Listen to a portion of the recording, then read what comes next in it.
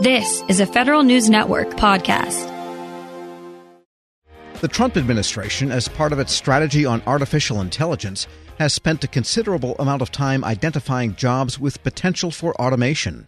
As part of that effort, agencies have also looked at predicting what new career paths automation might create in the years ahead. But now some officials say fear over automation-related job security might be unfounded. Federal News Network's Jory Heckman has more. Conversations about automation in government almost always come with the same caveat, that these tools won't be taking jobs from anyone anytime soon, but at the same time, agencies have launched some efforts to reskill federal employees for the jobs of the future. Federal Chief Information Officer Suzette Kent has overseen some of the administration's reskilling pilots, like the Federal Cyber Reskilling Academy. Speaking on a recent panel hosted by the Bipartisan Policy Center, Kent said some of these anxieties in the workforce about automation aren't new. This is not a story that we haven't heard before in our nation, right? Something comes along that radically changes the way that we work, the way that we live, and creating fear about that is not the best path forward. We know for a fact that we are creating more jobs in the data space, in the computational sciences spaces, in the design space. We have more gaps than we can forecast that we think we're going to be able to fill.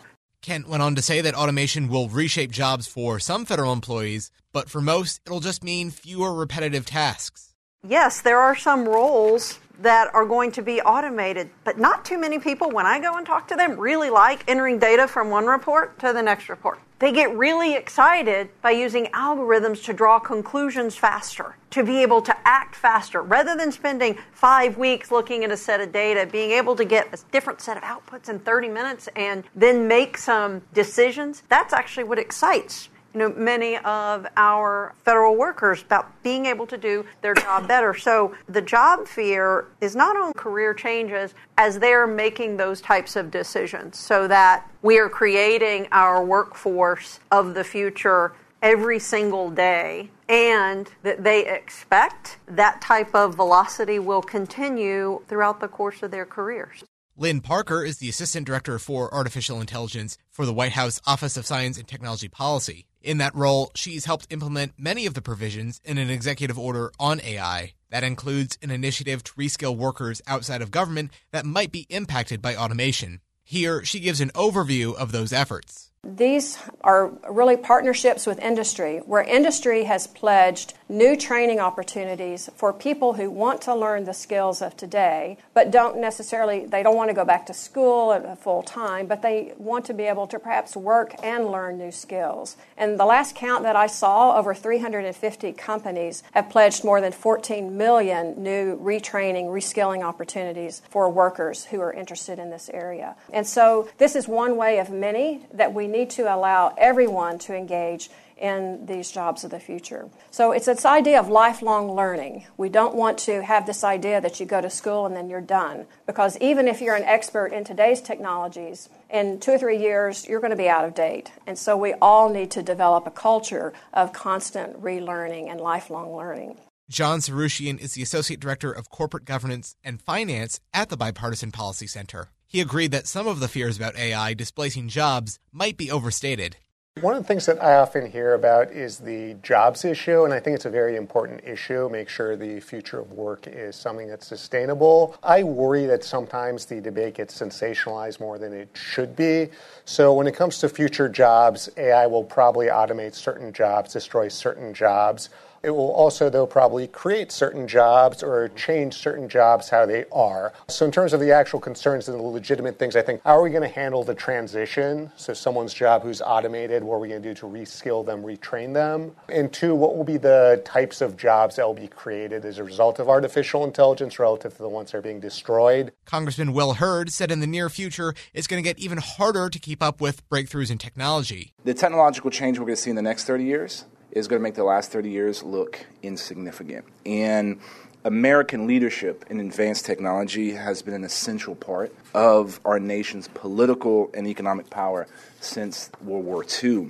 And unfortunately, we have entered an age where America's military and economic dominance is no longer guaranteed.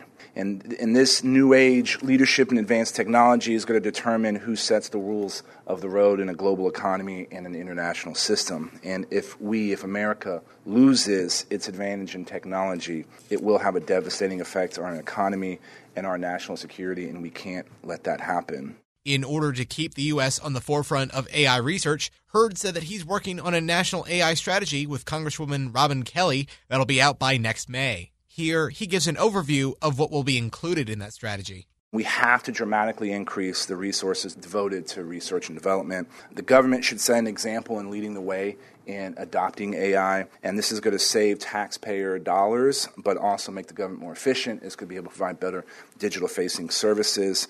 And the federal government and standards, we need to get rid of some of these onerous regulations that oftentimes get in the way of innovation. Instead, regulation should focus on addressing ethical issues, security and privacy concerns that are not covered by existing regulatory frameworks. Congressman Bill Foster is the chairman of the House Financial Services Committee's Task Force on Artificial Intelligence. He said that researchers still have a long way to go in creating explainable AI, which will ultimately build more trust in those tools. There's no question that there'll be huge positive impacts of artificial intelligence. They just can make things much more efficient.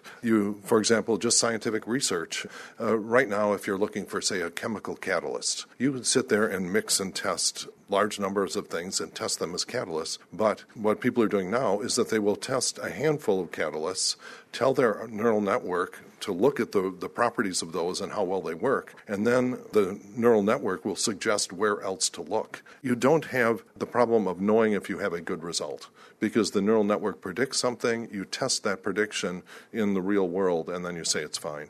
It's much tougher when you're turning down someone's mortgage application and they say, oh no, I know I would be able to pay this mortgage off. And you say, I'm sorry, our neural network says no, and you never get to test that prediction of the neural network. But going back to the earlier conversation of whether AI would replace workers, he said that the workforce has gone through similar tech revolutions in the past, like when automobiles reduced the need for horses. But this current wave of automation might be different. Foster said algorithms have gotten better at some aspects of white-collar jobs, like tracking down prior art for patents, which is something that patent lawyers used to do. This is stuff that used to be the bread and butter for junior associates, and now, it's done, and, they test it. They do side-by-side tests of young associates and AIs looking for, prior art, and guess who wins?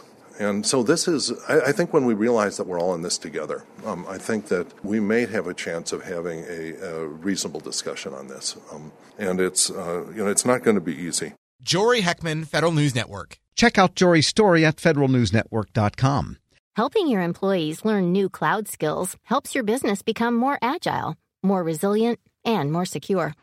Not helping employees learn new cloud skills causes your business to become less agile, less resilient, less secure, less innovative, less profitable, and, ultimately less of a business.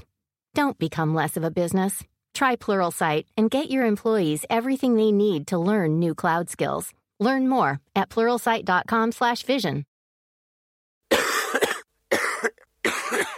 Cough and cold season is here. Introducing Ricola Max Throat Care, Ricola's most powerful drop yet. It's the best of Swiss nature wrapped around a powerful liquid menthol center for maximum relief from your worst cough and sore throat. Maximum nature for maximum relief. Try the new Ricola Max now, available in the cold and cough aisle. Ricola. It's in our nature.